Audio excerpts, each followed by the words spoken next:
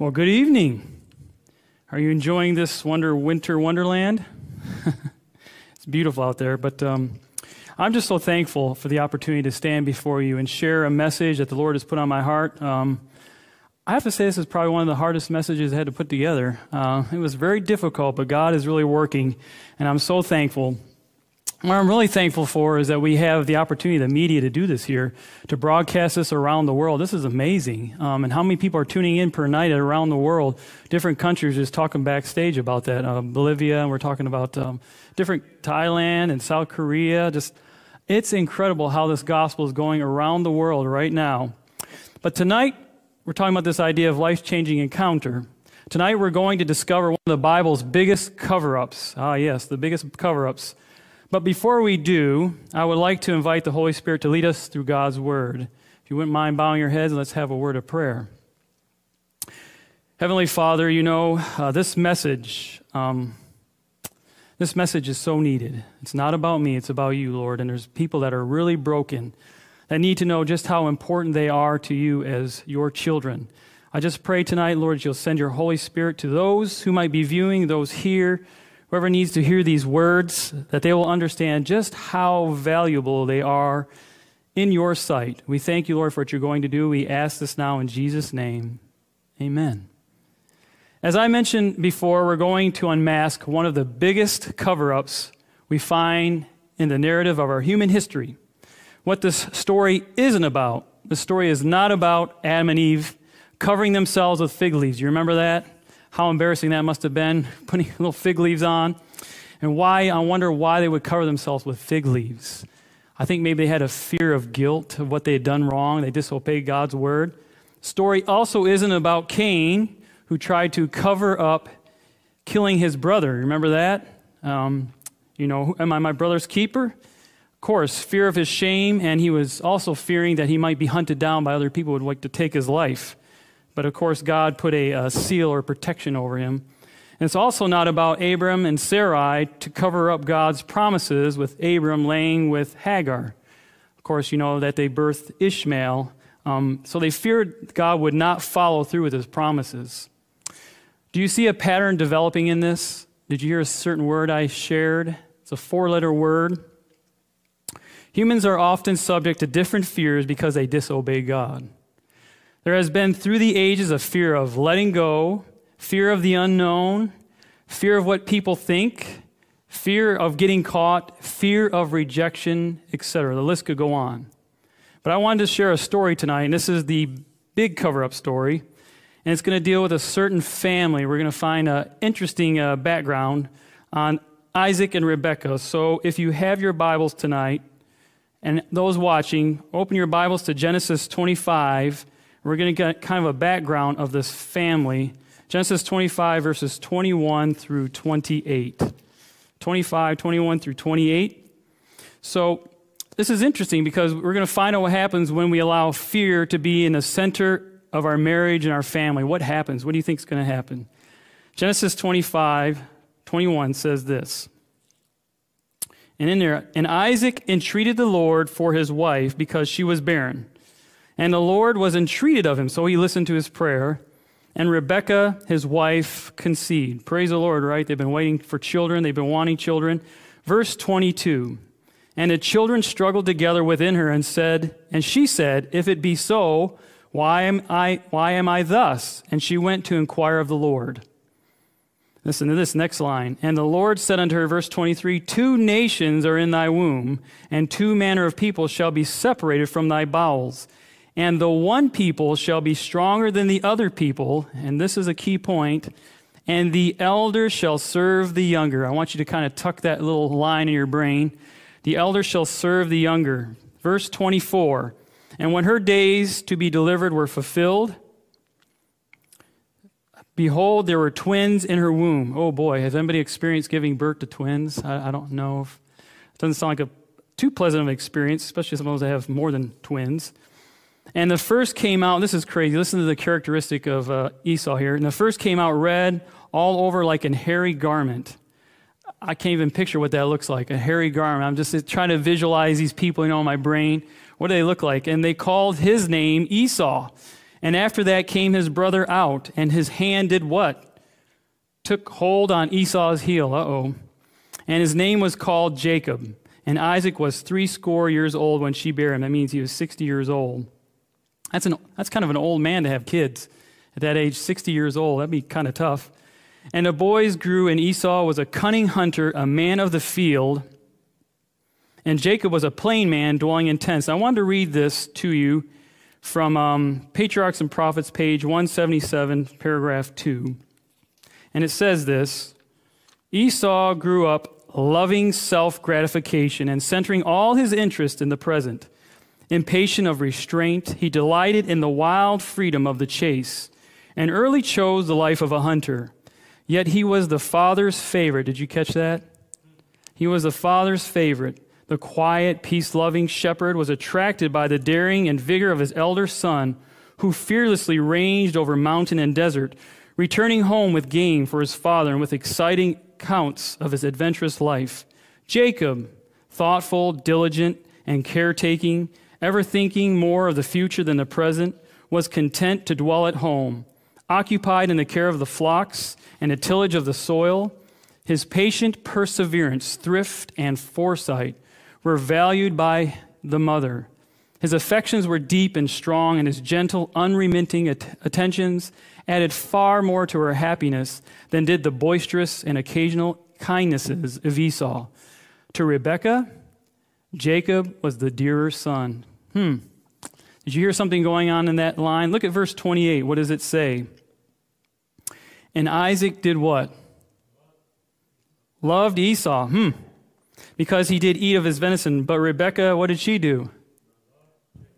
Oh my, so we see some kind of favoritism going on, right? I'm going to ask you the question, is it a good thing to show favoritism for one child over another? Could there be any consequences that happen as a result of this form of neglect? It appears from the beginning that this family was set up to become, you've heard this word before, right? Dysfunctional? Dysfunctional family. This is amazing because this is God's chosen people, his family. But what harm could favoritism cause anyway? So we're going to kind of go through this story. We're going to unfold this breakdown, this crumbling of this family that was chosen by God. So we're going to look in Genesis 27. In Genesis 27, we're going to go through a lot of this, and I'll try not to take too much time, but it's really important we kind of get a backdrop of what's going on in here. So we're going to start in verse 1, but I kind of like to entitle these first 4 verses, The Fear of Letting Go, and I'll explain why after I read these verses. The fear of letting go. And how many of you have had that? A fear of letting go of something? Something that you're really holding on to, that you just cherish? It says this in verse 1, And it came to pass that when Isaac was old and his eyes were dim, so that he could not see, he called Esau his eldest son and said unto him, My son. And he said unto him, this is, of course, Esau, Behold, here am I. And he said, Behold, now I am old. I know not the day of my death. Now therefore take, I pray thee, thy weapons, thy quiver, and thy bow, and go out to the field, and take some venison, and make me savory meat, such as I love, and bring it to me, that I may eat, that my soul may bless thee before thy die. Bless thee before thy die. Isaac, to me, seems like he's afraid. He's obviously afraid he's going to die. But I think there's more than that under the cover here. He's afraid of letting go of something that's traditionally given to them, that the firstborn was to receive the birthright, right? So he's afraid that, oh man, I better give this birthright to my firstborn now.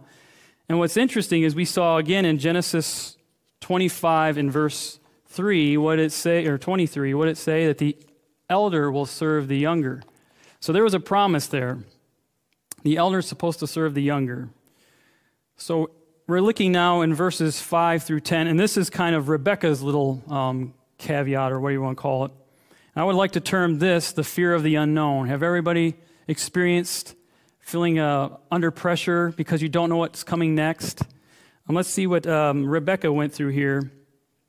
Genesis 27, verse 5 says, And Rebekah heard when Isaac spake to Esau his son, and Esau went to the field to hunt for venison and to bring it. So obviously Isaac doesn't know she's listening. And verse 6 says this, And Rebekah spake unto Jacob her son, saying, Behold, I heard thy father speak unto Esau thy brother, saying, Bring me venison, and make me savory meat, that I may eat, and bless thee before the Lord before my death. Now, therefore, my son, obey my voice according to that which I command thee.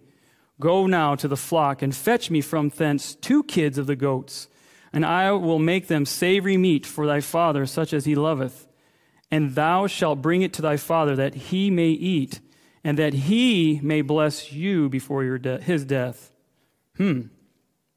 So we see that Rebekah overheard Isaac. What happened? What do you think actually happened? I believe that her emotions got the better of her. I believe she went into panic mode, and she said, I've got to fix this. I've got to do something here. I've got to step in here. So she didn't know what was going to happen to Isaac. And so she says, we're going to do this plan. We're going to make this happen so that your father will bless you. They're setting up a plan of deception. And now here comes Jacob's turn. We're going to see this starting in verse 11. But I like to label this the fear of getting caught. How many of you have ever done something you're afraid of getting caught? Or how about this? Are you afraid of what people think? I know I kind of struggled with that one for a long time. What do people think about me?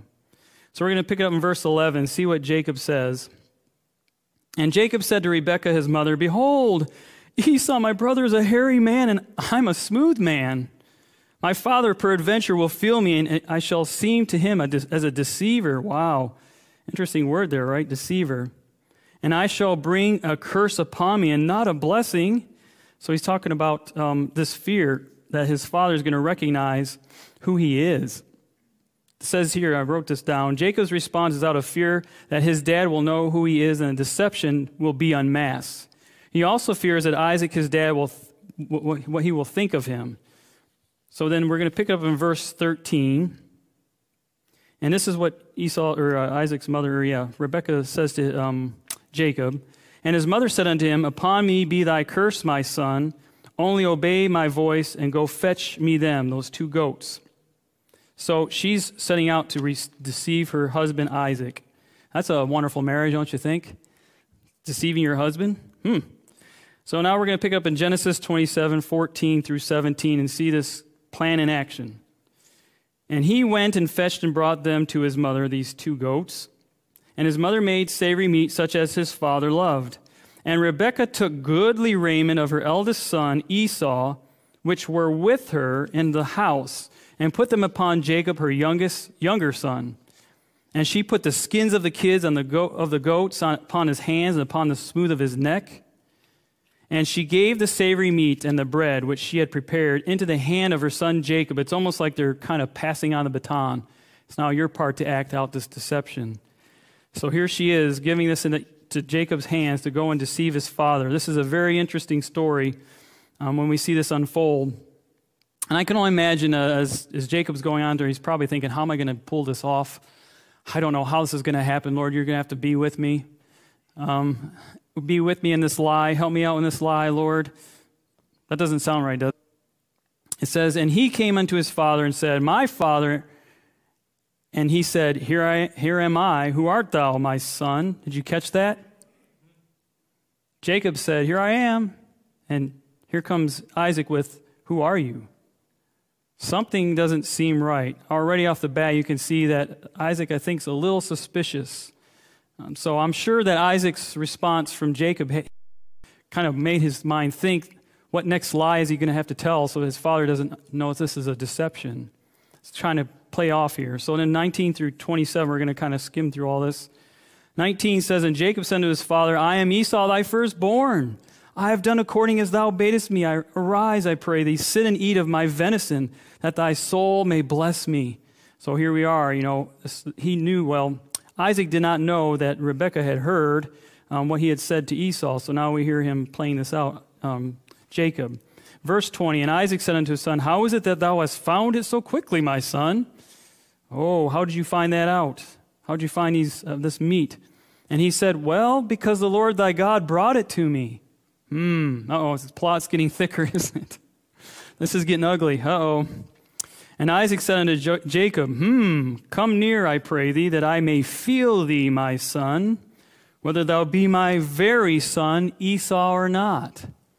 So he's hearing this voice just doesn't match up, but He's got the meat there, and he's thinking, something's just not adding up. Let me touch you. I want to feel you.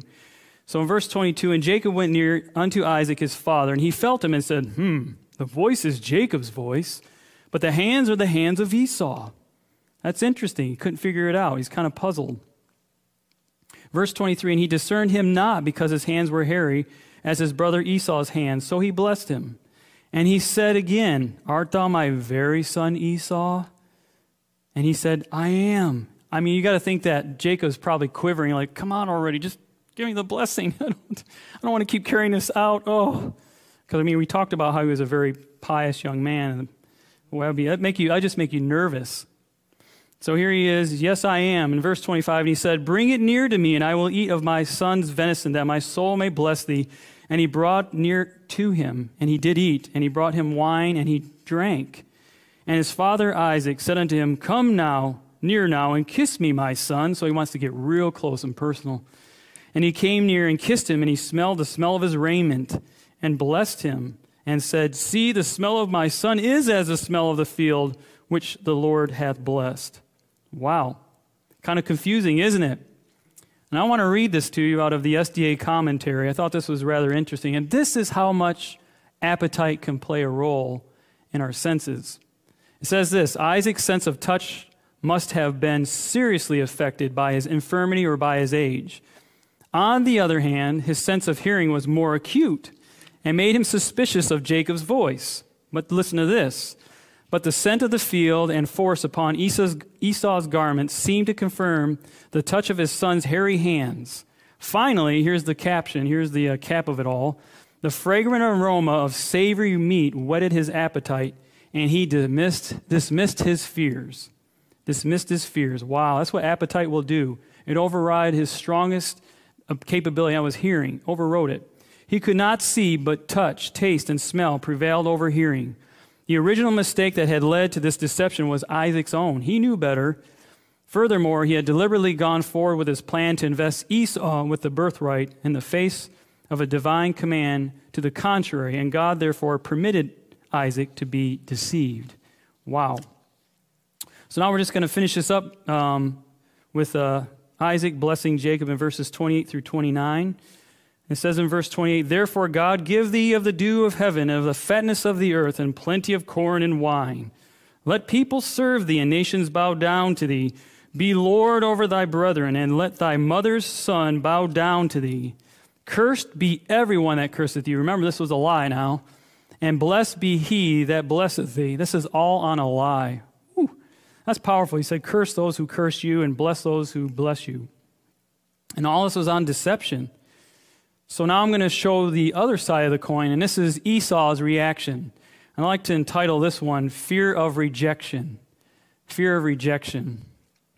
And we're going to look at the rest of these verses 30 through 40 and how this all plays out when Esau comes in. So 30 says, and it came to pass, as soon as Isaac had made an end of blessing Jacob, and Jacob was yet scarce gone out from the presence of Isaac, his father, that Esau, his brother, came in from his hunting.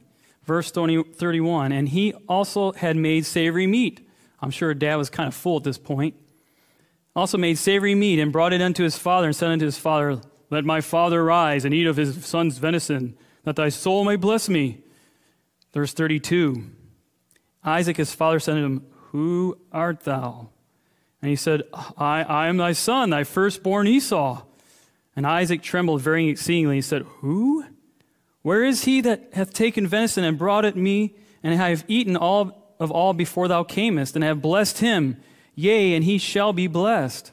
So we see this supplanter, what Jacob did. So we see here that Esau realizes his birthright was stolen, and here he is. We're going to see him beg later. And in verse 34, and when Esau heard the words of his father, he cried with a great and exceeding bitter cry, and said unto his father, bless me, even me also, O my father. And he said, thy brother came with subtlety and hath taken away thy blessing. And he said, is not he rightly named Jacob? For he hath supplanted me these 2 times. He took away my birthright, and behold, now he hath taken away my blessing. And he said, hast thou not reserved a blessing for me? This poor Esau, who really didn't want the blessing to begin with. He didn't want the birthright. Remember, he sold it for porridge. he didn't really want it. So we see he's begging. He also used the word supplanter. I don't know if you caught that. In verse 36, he supplanted that deception. Jacob was the supplanter. I thought that was interesting. So here he is begging for a blessing. In verse 37 says, And Isaac answered and said unto Esau, Behold, I have made him thy lord, and all his brethren have I given to him for servants, and with corn and wine I have sustained him. And what shall I do unto thee, my son? And Esau said unto his father, Hast thou but one blessing, my father? Bless me, even me also, O my father. And Esau lifted up his voice and wept.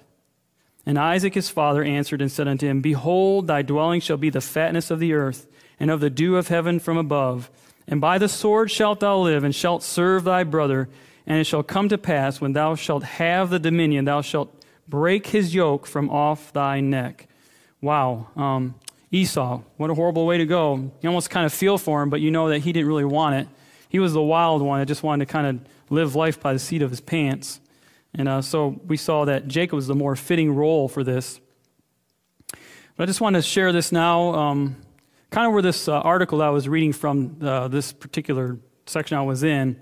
And it talked a lot about social media. I'm sure we're all familiar with social media, right? Twitter, Snapchat, TikTok, or Facebook. There's a lot of different media use out there. I'm so thankful. We use Zoom, we use Google Meets. Those things are like booming right now. I want to share this. Satan only has as much power as we give him. We just witnessed a biblical family caught in the web of fear and deception because they disobeyed God. Jacob became the supplanter by stepping into the role of acting out Rebekah's plans. He stole Esau's identity. I really want you to catch that. He stole Esau's identity. He literally covered up his true identity in Esau's clothes and wearing goat skins. Jacob ran ahead of God to receive the blessing he was already promised. That's powerful. He literally became, in a sense, Esau to Isaac. Took his identity. I think that's just a sad state when somebody stoops to that level because they want to get the blessing and they don't wait for God to give it to them. They run ahead. We too can play the role of covering up because of fear. The article, A Life-Changing Encounter, written by Klaus Popa, if I'm saying that right, Klaus Popa, shows us a glimpse of how we cover up our identity on social media and other forms of media to become someone we are not. It is all based on fear. Here's an excerpt from that article. A few years ago, I talked with a church leader about the use of media in evangelism. He had spent about 20 years in media ministry. In the midst of our conversation, he said, as Seventh-day Adventists, we were always pioneers using the newest media types for public evangelism in order to share the three angels' messages with an even wider audience. Can we agree with that? By using different types of media, we reached and continue to reach millions and millions of people with the good news of a loving God all around the globe. What a huge blessing. Then he paused for a moment. This is where it's going to step on toes. You know, sometimes I wonder if we tend to broadcast a beautiful and perfect world of faith, which does not correspond to who we are in everyday life. He paused again. Do we mainly focus on showing what we should believe and how we should exercise our faith? And by doing so, we distract ourselves from our shortcomings, our neediness, and our brokenness? We have had a hard time admitting to ourselves and to others that we are neither as good as we would like, nor as the ideal faith that our broadcast requires us to be. Wow, that's really powerful. Let that sink in. In other words, we want to cover up our true identity. We are afraid of being vulnerable and being real about our struggles as Christians. We really do hide behind a Christian mask, avoiding who we really are because of the fear of what others would know about us. Claus brings this fact out in the following paragraph. At the same time, our concern or even fear that people might shy away from God when they also see our brokenness can lead us to hide the less pleasant sides of ourselves and eventually make ourselves appear better than we really are. He goes on to say, sharing faith becomes more about appearance than about being and character, more about the perception than about honest sharing and real encounters. Evangelism through media makes it even easier for us to turn faith into a perfect wishful projection that it would be possible would be possible in personal encounters because the medium, TV, radio, social media, etc., stands between people. There's a distance. We can retain a distance between the well-lit, good-looking spiritual experience and the real faith experience seen in broad daylight. So we kind of see this shift, especially in the world today with this idea of social media. People can become what they really want to be on social media, and it's not really who they are. They promote these fake personalities to get likes or to get people to view or to get all these many people to follow them. But here comes one of the greatest parts of this, the greatest covering that can deliver us from this fear. So I'm going to ask this question: what is it that we fear? Why do we hide behind a false identity? As we talked about Isaac and Rebekah's dysfunctional lifestyle, there were 5 fears I saw that we all struggle with in our world today. I'll just kind of go through these. Fear of letting go. We kind of talked about that briefly, right? Fear of letting go. I kind of consider this like a security blanket, things that just you really hold on to in life. And I remember reading a story years ago about a man. He loved his Corvette so much that when he died, he got buried in it. He got buried in his Corvette. I guess you would say he couldn't let that go. Fear of the unknown. I'll try to make this brief. Fear of the unknown. A couple Thursday nights ago, I was on the prayer line for our 3ABN, and I had a gentleman call, and he spoke to me. He said, "I'm going to kill myself tonight. I'm going to hang myself in the garage." I said, "Oh, okay." And I made the mistake. I said, "I don't have a whole lot of time right now to talk because I got a lot of other calls trying to come." He said, "You're telling me that you don't have time to make time for me and I'm going to end up killing myself? You don't care about me?" I said, "No, I'll take time. I'll listen to you. I got to be careful of my time." And he said, so he began to unfold everything he'd been through. He lost his job because of COVID. He couldn't keep his house. He's losing it because of his mortgage. All this stuff was going on. All of his family members are dead. He didn't know. He's like, "I don't know what to do. I just don't know what to do. I don't know what's going to happen. I don't know what to expect. I just don't know what to do." So I began praying with him through God's word. The power of God's word is incredible. And it broke through him. And as I got done praying with him, his voice just changed. He had peace. He had so much peace. So then I got another call. Then again, this man calls after that. This was 22 minutes, the first call. The second call was another 22 minutes. And he said, "Donald, I was on my knees praying I would get you. I got you. God blessed me. Oh, I got you." And so he started telling me more about what he went through, about how he's got this problems. All these things are just collapsing on him. He's got lawyers that are abusing him, all these different things. And so I began again. I took him into God's word. I prayed with him. And wouldn't you know, after I got done praying with him, he says, "Donald, you have restored my hope. I have peace. I know that God is on my side." And he said that. It was just amazing. So he said, "Please, I want you to call me back on Friday." I tried. I couldn't get through. So I called him on Monday, and this is what he told me. He said, "Donald, you don't realize this, but while I was on the phone with you, I had a big, thick knife to my neck. I was getting ready to slit my throat. I was going to end my life. But then I somehow got your number." He said, "I don't even know how I got your number. I just did, and I called it. And you just saved my life." I said, "I did not save your life." I said, "God saved your life." God saved your life. So fear of the unknown. This is power. Fear of the unknown. Fear of being caught. Who are you when no one is watching? That's interesting. Fear of being caught. Who are you when no one is watching? The next one is fear of what people think. And this is what I struggle with a lot. I'm sure I'm not the only one, but measuring ourselves against others. Do we do that a lot? And also another thing is being a doormat. Sometimes we can just let people walk all over us. And another fear is the fear of rejection. And I've been talking to a lot of individuals this evening, and this is a big one. Craving love and acceptance, and they're not getting it. Fear of rejection. But now I would like to share with you a promise in God's Word. God's Word in 1 John 4:18 says this: "There is no fear in love, but perfect love casts out fear, because fear involves torment. But he who fears has not been made perfect in love." That perfect love. Don't you want that perfect love? Amen. That perfect love. What does it look like to get that perfect love? How do we attain that? We're going to find out here a little bit later. We allow Satan to rob us or torment us because we are afraid to be vulnerable with others that we can trust. Key word is that we can trust. So how do we overcome fear? The title of this message is Life-Changing Encounter. How did Jacob overcome his fear? His name, Jacob, was a reminder of how he deceived his dad and his brother. What a badge he had worn of his brokenness. He was always on the run, afraid Esau would find him and eventually kill him. But a miraculous and great cover-up, or shall we say, transformation and transfer, happened. So turn in your Bibles now to Genesis 32.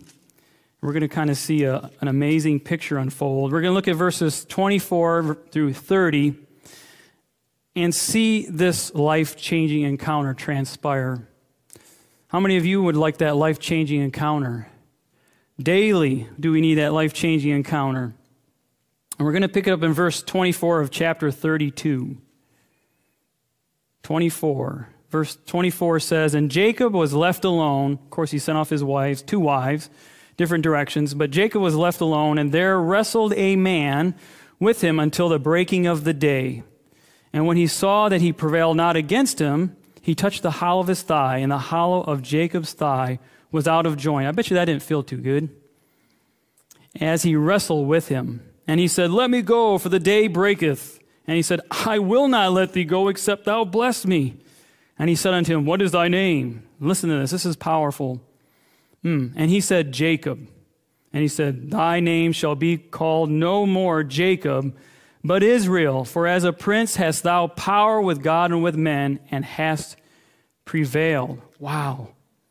Did you catch that? Isn't that powerful? So verse 27, he's reminded again of the burden of deception he carried as he said his name Jacob.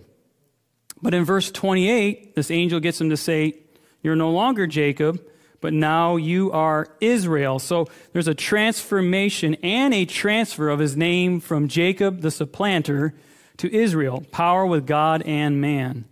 Powerful. God can deliver even the darkest of those who might be in a dark corner right now watching this. I heard a lot of prayers today. I had a lot of prayer callers today that were really in a dark spot. They didn't even think they could come to Jesus. That's how dark the enemy will get us, if he can. I want to read this quote out of Patriarchs and Prophets. This is on page 198. "As an evidence that Jacob had been forgiven, his name was changed from one that was a reminder of his sin to one that commemorated his victory." Praise the Lord, victory. Amen, indeed. Amen. So we'll look now in verse 29 through 30. It says, "And Jacob asked him and said, 'Tell me, I pray thee, thy name.'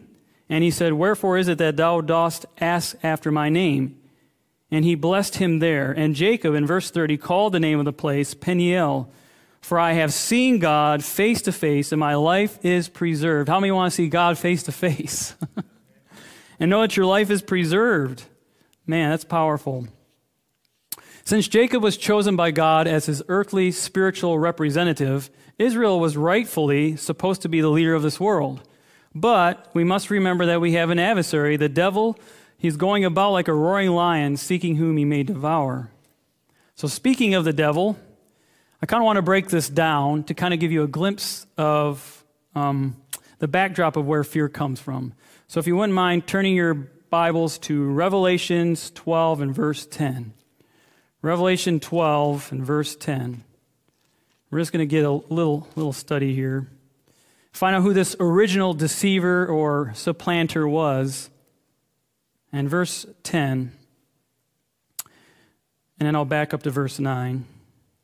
He said, "And I heard a loud voice saying in heaven, Now is come salvation and strength and the kingdom of our God and the power of his Christ. For the," who's that? "Accuser of our brethren is cast down, which accuse them before our God day and night." And who's that accuser? Verse 9, "And the great dragon was cast out, that old serpent called the devil and Satan, which deceiveth the whole world. He was cast out into the earth, and his angels were cast out with him." So, of course, we see that, here we see that Satan is the accuser of the brethren. Now we're going to turn to John 8. John chapter 8 and verse 44, and let's see some more characteristics of this deceiver. John chapter 8 verse 44. And it says there that ye are of your father the devil, and the lusts of your father ye will do. He was a murderer from the beginning, and abode not in the truth, because there is no truth in him. When he speaketh a lie, he speaketh of his own, for he is a liar and a father of it. So we find out that this deceiver is a liar. He's a father of lies. And now we're going to turn to Zechariah chapter 3, verses 1 and 2. And Zechariah is kind of tucked away in the minor prophets. It's just right after, let's see if I can find this here. It looks like Zephaniah, Haggai, and Zechariah. And so we're going to look at Zechariah 3, verses 1 and 2. And I really like this this whole chapter here in chapter 3. It's done so much for me. It's really helped me to understand my relationship with God, but also showing other people their relationship with God. And I'll just read verses 1 and 2, and then we're going to pick up on this story a little later. Verses 1 and 2 says, "And he showed me Joshua the high priest standing before the angel of the Lord, and Satan standing at his right hand to resist him." That word resist was to contend, or to kind of say, that this Joshua is nothing but a piece of trash. He's junk, and maybe he shouldn't be allowed into the kingdom, and his people with him. And verse 2 says, "And this is the beauty. And the Lord said unto Satan, The Lord rebuke thee, O Satan. Even the Lord that had chosen Jerusalem rebuke thee. Is not this a brand plucked by the fire? Plucked out of the fire?" Isn't that beautiful? Jesus sees something in us that he wants to pull out of that fire. He wants to deliver us from this deceiver. And so we're going to look at Matthew 4, verse 3 and 6. We're going to see another characteristic of this deceiver. And this is kind of alluding to something here. I'll get to it in a minute. Verse 3 in Matthew 4 says, "And when the tempter came to him, he said," what's the words? "If thou be the Son of God, command that these stones be made bread." You know what? That's very interesting, because just prior to this, that John the Baptist took Jesus into the Jordan, right? He baptized him, dunked him, he came back up, and what did God do? God said, "This is my Son in whom I'm well pleased," right? And then, of course, the Holy Spirit came down like a dove. But here we see Satan trying to say, you know what? God didn't really say that. That's not who you are. He's trying to get Jesus to question his identity. How many of us today question our identity? So what is Satan's game? What is his goal? Satan wants to destroy our true identity. What is our true identity? We're going to kind of find that out here in a little bit. So now I want to show the other side of the coin I call the identifier. So turn to Isaiah 53, and I think Pastor Dinsey, you talked about some of these scriptures yesterday. Isaiah 53, and we're going to see this identifier. First we have the deceiver, now we have an identifier. Verses 5 and 6 in Isaiah 53. And it says there, "But he was wounded for our transgressions, he was bruised for our iniquities. The chastisement of our peace was upon him, and with his stripes we are healed. All we like sheep have gone astray. We have turned everyone to his own way, and the Lord hath laid on him the iniquity of us all." So Jesus took our sin. And we're going to see that further developed here in verses 10 through 12. And it says there, "Yet it pleased the Lord to bruise him. He hath put him to grief. When thou shalt make his soul an offering for sin, he shall see his seed, he shall prolong his days, and the pleasure of the Lord shall prosper in his hand. He shall see of the travail of his soul, and shall be satisfied. By his knowledge shall my righteous servant justify many, for he shall bear their iniquities. Therefore will I divide him a portion with the great, and he shall divide the spoil with the strong, because he hath poured out his soul unto death, and he was numbered with the transgressors, and he bare the sin of many, and made intercession for the transgressors." So we see, Jacob, Jesus stood in the way and gave him a new title, Isaiah, and gave him a new name. How many of you would like a new name? A new name. Philippians 2, verse 6 through 8. Another thing that this identifier did. Philippians 2, verses 6 through 8. Jesus is all the world to me. Oh my. Philippians 2, verse 6 through 8. See if we can find this here. I always remember Go Eat Popcorn came to my mind. Galatians, Ephesians, Philippians, and Colossians. Somebody taught me that years ago. Go Eat Popcorn. It always sticks in my head. But Philippians 2, verse 6 through 8 It says there, who being in the form of God, thought it not robbery to be equal with God, but made himself of no reputation, and took upon himself the form of a servant, and was made in the likeness of men. And being found in fashion as a man, he humbled himself and became obedient unto death, even the death of the cross. Did you see that? He made himself a servant and became obedient. This is the creator of the universe, became obedient to a cross, a cruel cross at that. And also another identifying mark we find in Hebrews 4 and verse 15. This is a powerful phrase, and this one always gets me. I can't wrap my mind around this. But Hebrews 4 verse 15, it says here, for we have not an high priest which cannot be touched with the feeling of our infirmities, but was in all points tempted like as we are, yet without, what was he without? Without sin. Wow. Now how do you take on somebody's sin but not have sin? That's incredible. 2 Corinthians 5:21, this is the last point. 2 Corinthians 5 and verse 21. Somebody wrote this on the chat yesterday. I saw this came up. And this is one of the biggest, most powerful, I believe, like he said, one of the biggest powerful scriptures I've read.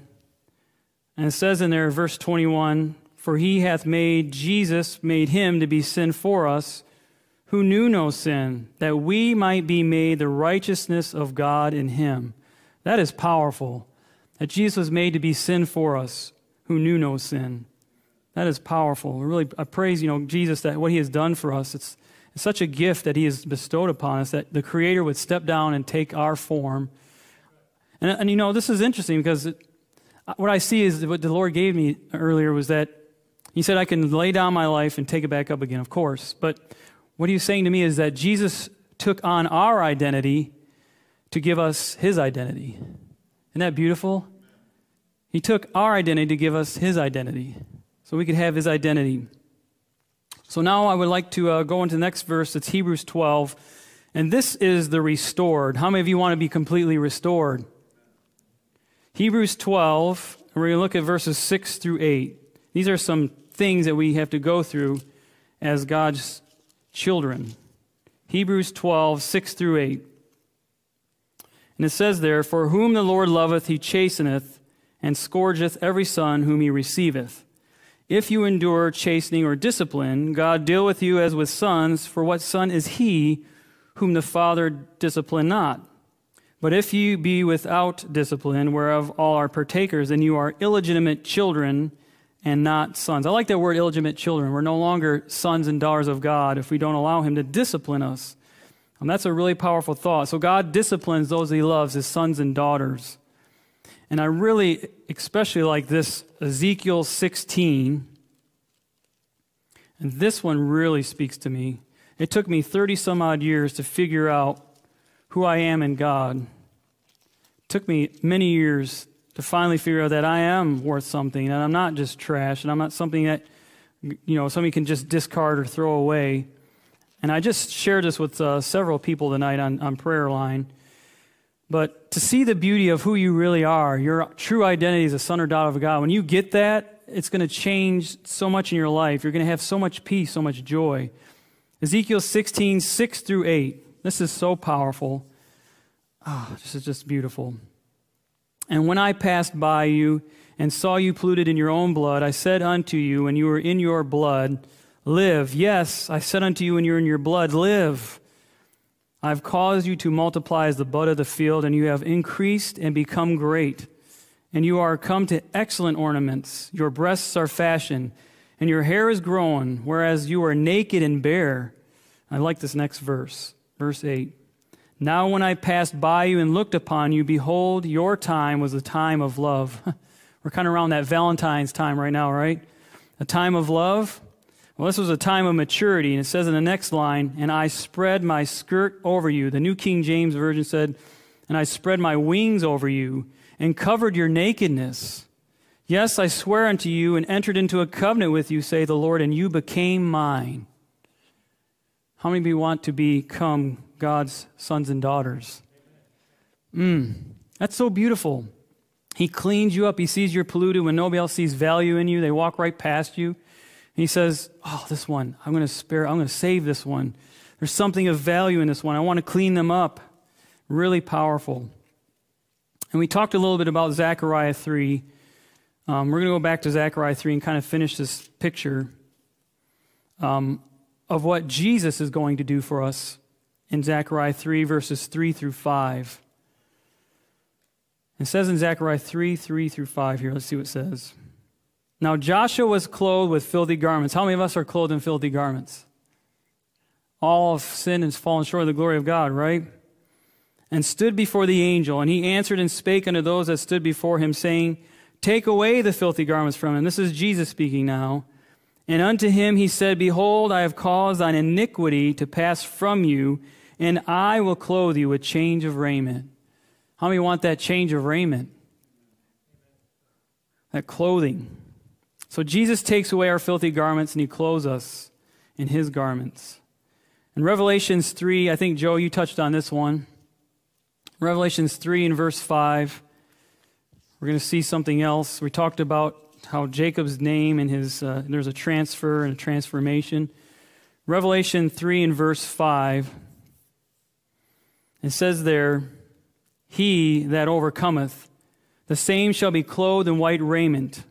I will not blot out his name out of the book of life, but I will confess his name before my Father and before his angels. How many want to be in that book of life? Amen. Be in that book of life. So the Lord has given me a statement. He said to me, he said, know who you are and know whose you are. It's important to know who you are and whose you are. So how can we make this applicable in our life? How can we overcome these sins of fear? I mean, we all struggle with them, right? Turn to Matthew 11. We're going to look at a few points here, and then we're almost ready to wrap up. Matthew 11. Matthew 11, verses 28 through 30. And something that Jesus says to us, in 28 he says, Come unto me, all ye that labor and are heavy laden, and I will give you rest. Take my yoke upon you and learn of me, for I am meek and lowly in heart, and ye shall find rest unto your souls. For my yoke is easy, and my burden is light. I ask you this question, do you want to give your burdens to Jesus? Do you want that life-changing encounter? 1 John 1:9, I think Pastor Dinsey talked about this one last night too. This is another app you can apply to your life to overcome fear. 1 John 1:9. It says there, if we confess our sins, He is faithful and just to forgive us our sins and to cleanse us from all unrighteousness. That doesn't mean a little or some, all unrighteousness. And another one. This is the one I think Janelle gave me last night. We're talking about this idea of social media. James 4, verse 7. We're always reminded of Ricky's song every time we think of this. James 4, verse 7. It just comes to our mind. We really love that one. It's a good one Ricky did. A couple other guys. James 4, 7. What else can we do to overcome fear? It says in verse 7, Submit yourselves therefore to God. Do what? Resist the devil, and he will flee from you.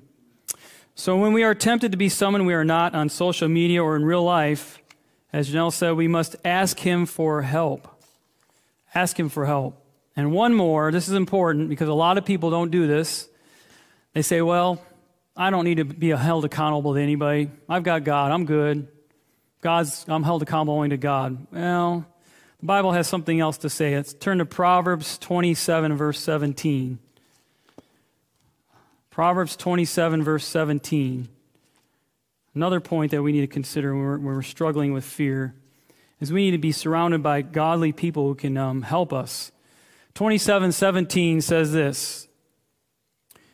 And in there it says, Iron sharpeneth iron, so a man sharpeneth the countenance or appearance of his friend. So we need godly friends to hold us accountable, to get around us, to love on us, to embrace us. We dealt with a lot of things here in the church. We did addiction recovery. We also did sexual purity. And many people are like, well, that's nice that you're doing that, but... And we got a lot of kind of flack from that, but we really need to be discussing these things and helping people to know that they can find a place where they can be comfortable to share these things and people that they can trust so they can have the healing that Jesus wants to give them. He's longing to heal them. But sometimes we're holding our hands out saying, no, don't, let's not go there. Let's not do that. Let's not talk about this. And if we don't, then the enemy's laughing. So I guess in closing, this came to me. This song, it's in the Seventh-day Adventist hymnal, and I'm sure you know of it, Covered with His Life. And this greatly explains everything we're talking about here. It's on page 412 in the hymnal if you're interested. And it reads this: Look upon Jesus, sinless is He. Father, impute His life unto me. My life of scarlet, my sin and woe, cover with His life, whiter than snow. Deep are the wounds transgression has made. Red are the stains, my soul is afraid. Oh, to be covered, Jesus, with Thee, safe from the law that now judgeth me. Longing the joy of pardon to know, Jesus holds out a robe white as snow. Lord, I accept it, leaving mine own. Gladly I wear Thy pure life alone. Reconciled by His death for my sin, justified by His life pure and clean, sanctified by obeying His word, glorified when returneth my Lord. That's powerful. I like the refrain: covered with His life, whiter than snow, fullness of His life, then shall I know. My life of scarlet, my sin and woe, covered with His life, whiter than snow. Have you had a life-changing encounter with Jesus? Like Jacob, have you wrestled with the angel? Are you still unsure of your identity?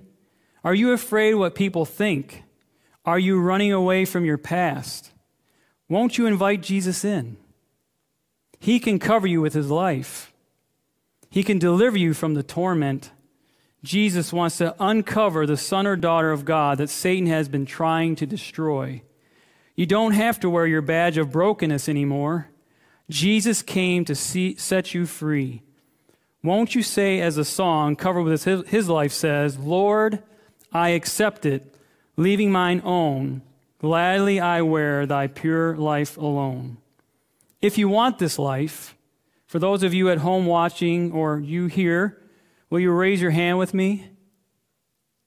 Let's have a word of prayer. Heavenly Father, we have seen a life of fear. The enemy has tried to keep us bonded to this fear. But Lord, you are more than able to crush the enemy's attacks. You can lift us up, Lord, from this bondage that this world tries to cast on us. You know, Lord, the many hands that have been raised up tonight because of this fear. And Lord, you have given us a new identity as sons and daughters of God. We can claim that because Jesus, you died on the cross. You purchased us with your blood. We are yours. We ask, Lord, that for those who are struggling right now, maybe with fear, maybe with darkness, uncertainty, maybe with taking their life, maybe with holding on to things and not letting go, maybe it's worrying about what people think, maybe it's the idea of being caught, maybe it's one of these fears, Lord. I just pray that you will deliver them, help them to reach out, to maybe find somebody, Lord, around them that they can talk to and they can get some support and some strength and some encouragement. The enemy wants to destroy life, but Jesus, your word in John 10:10 says that you've come to give us a more abundant life. And that abundant life is right around the corner, Lord. It's right there. So help us, Lord, to continue this battle of faith, to keep getting up, keep moving. That, Lord, we will hear one day those words from your own mouth. Well done, thou good and faithful servant. We thank you, Lord. We ask this now in the precious, holy, and everlasting name of Jesus. Amen.